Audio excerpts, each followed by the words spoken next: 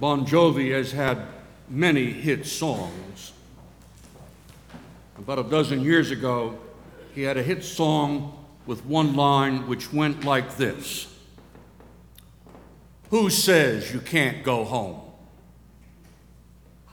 Well, conventional wisdom says you can't go home, and conventional wisdom is probably closer to reality than Bon Jovi's lyrics. Who knows why Jesus decided to go home? Was he looking for a home-cooked meal? Pay a little visit to the most perfect mother in all the world, in all time? Or was it to make a little money in the carpentry shop? We don't know. But we know that the reaction of the hometown folks seems to be rather typical, as there seems to be a persistent tendency for the elders of any community to view the younger generation when they come home not as individuals, but how they are related to those very same elders. Jesus was pigeonholed as Mary's boy, the son of a carpenter. In the time of Jesus, almost everything about a person had to do with the place and social standing into which that person was born. Who you were derived specifically from whose you were. Yet even the people's knowledge of Jesus' teaching and the promise inherent in his person, something seems to be missing in his visit to his hometown. The magic just doesn't materialize. Small town thinking ruled the day. The people cannot grasp or accept his claim to power and authority from God.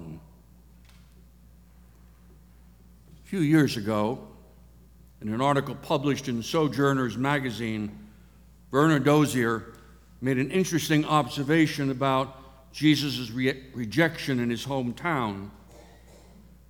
She wrote that the gospel writer placed the rejection in the synagogue, in a religious place. The rejection did not happen over cocktails and nibblies. It did not happen in the carpenter shop. It happened in the synagogue. And he was rejected in the synagogue because his message in the synagogue had an irritating, challenging character to it. His message was different from the traditional teaching. It had authority. "You have heard that it was said," comes into conflict with his teaching that begins, "But I say to you."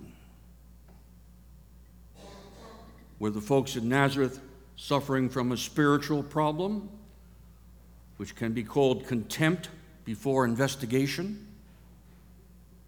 In Nazareth, the contempt originated from a kind of familiarity with Jesus that put limits on what he could be for them.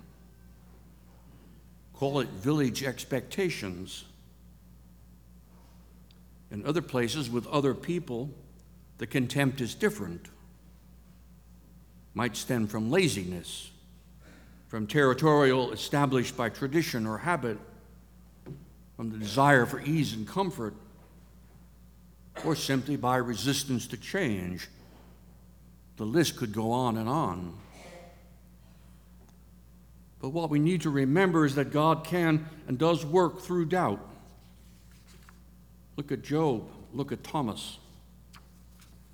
Doubt is different from contempt, because one can be in doubt and yet remain open at the same time. Who cannot identify with the father of the boy with epilepsy who says to Jesus, "I believe, but help my unbelief"?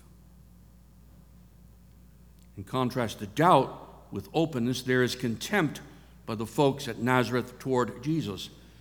And this was not a matter of uncertainty. It is a matter of a hostile attitude, an angry closed-mindedness. Such contempt can even defer God. Mark writes Jesus could do no deed of power there, except that he laid in his hands on a few sick people and cured them. One of the 20th century's most important religious voices was Martin Buber. Buber was attracted to Hasidism, the mystical religious movement started by Orthodox Jews in Eastern Europe in the late 18th century. One of the teachings of that branch of Judaism is that God wants to be won over by humanity. That places God's self into human hands in terms of entering the world. That God chooses to be significantly present in and for the world through willing hearts. Where is the dwelling of God? Asked Buber. Is not the whole world full of his glory? And he went on to say, God dwells wherever man lets him in. Wherever man lets him in. At a religious place, people in Nazareth would not let God in.